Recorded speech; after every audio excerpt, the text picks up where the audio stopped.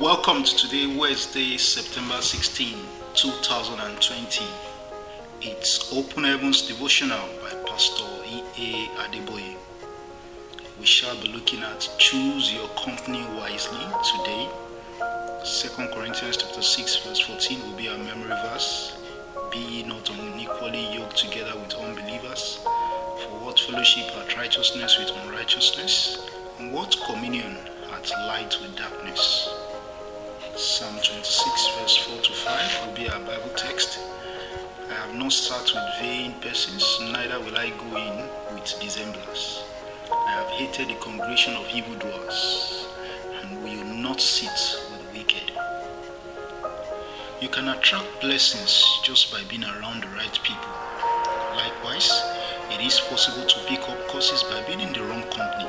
That is why the psalmist said in Psalm 26 verse 4 to 5 that I have not sat with vain persons, neither will I go in with dissemblers. I have hated the congregation of evildoers, and will not sit with the wicked.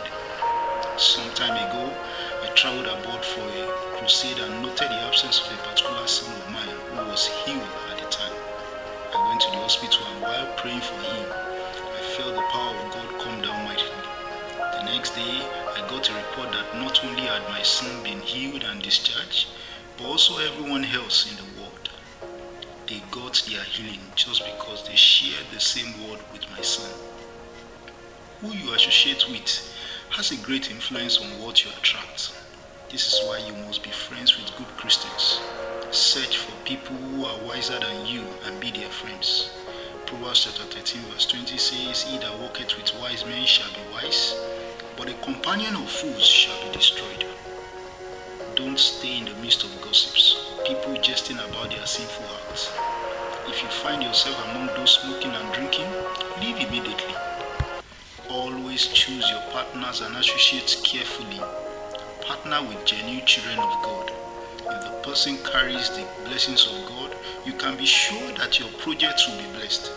When you are in business with one who is suggesting you cut corners, give bribes or cheat, break such relationships, because that fellow will invite the devil into your enterprise.